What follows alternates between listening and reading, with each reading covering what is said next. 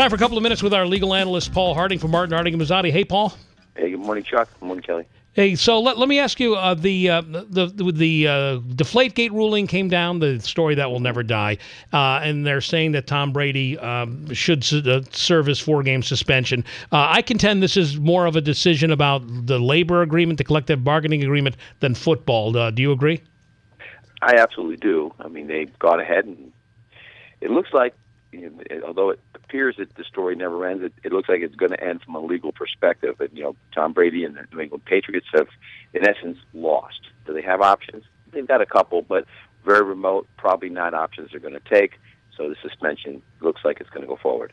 So, I mean, he can appeal, but, I mean, as you say, the prospects of it being overturned are almost nil, right? Yeah, applying to the Supreme Court of the United States, they take about 1% of the cases that they're asked to hear, and they choose, and this probably isn't sexy enough for them, and the other one would be a rehearing. So, yeah, options, they're probably going to waive. The strongest position they have is they can sit down with the commissioner and say, listen, we won't appeal if maybe we can cut this down to 2-game suspension, or just kind of work something into an agreement between them. Diane Donato in for Kelly with Chuck and with Paul Harding, our legal analyst from Martin Harding and Mazzotti. This case, Paul, involving the former nursing home employee who was making the videos using Lego figurines. He said he was depicting things from movies. His employees or his coworkers saw a lot of things that they said remind them of things at work, and they really felt that he was targeting and harassing them. At one point, he was fired, and now he says he can't get... he was denied unemployment benefits.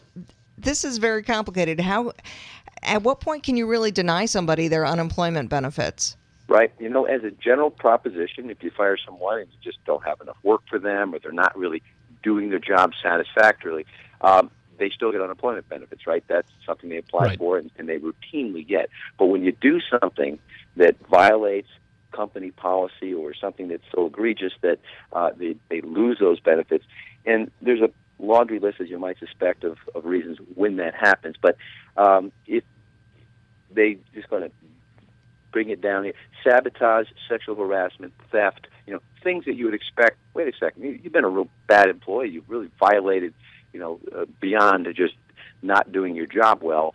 And if that's the case and proven, you lose those benefits. And here, everything you just described, just bizarre activity beyond just routine firing. So I think he was rightfully denied those benefits. A quick follow-up on that, though, Paul. From the employer's point of view, when you're having a problem with an employee, I see a lot of times people will go the suspended with or without pay while the legal process plays out. Is that the safer way to go? Not really. I mean, here we've got at-will employees. When you have a contract, and the contract's for 1 year, and you kind of let someone leave, you can continue paying them along with the contract. But here in New York, you can fire someone for just about any reason except for a discriminatory reason. So generally, sure, you fire them, they go for their benefits. If they get their benefits, they can get them retroactively. But in this case, I just don't see it happening. Now, this guy was Sean Roy, an Albany man who was denied the benefits, and that's what it came out about the harassment maybe and the Lego videos that were creepy. One other quick thing, if we can do it justice in 45 seconds, Paul. Sure. There's this guy, James Hockenberry in Guilderland, charged with having sexual contact with a 3-year-old. After his arrest, he supposedly gave a statement to police saying, I'm sick, I need help. And his defense attorney's like, whoa, you can't be releasing this stuff to the media. What are the rules on disclosure of what is a de facto confession if the police are telling the truth? Yeah, the police can do that strategically. They tend not to release most of it. They did it here, and the attorney is saying, hey, guys, you're kind of convicting my client before he even has a chance at trial. There will be a pretrial hearing to determine whether that statement's admissible at trial, but of course, once it's out in the media, he is guilty, and certain people, in most of our judgment, he's guilty of something just for the release of that statement. Interesting stuff. Paul Harding, our legal analyst from Martin Harding Mazzotti, 1-800-LAW-1010. Good talking to you, Paul. Thanks, Paul. Okay, bye, guys. Take care.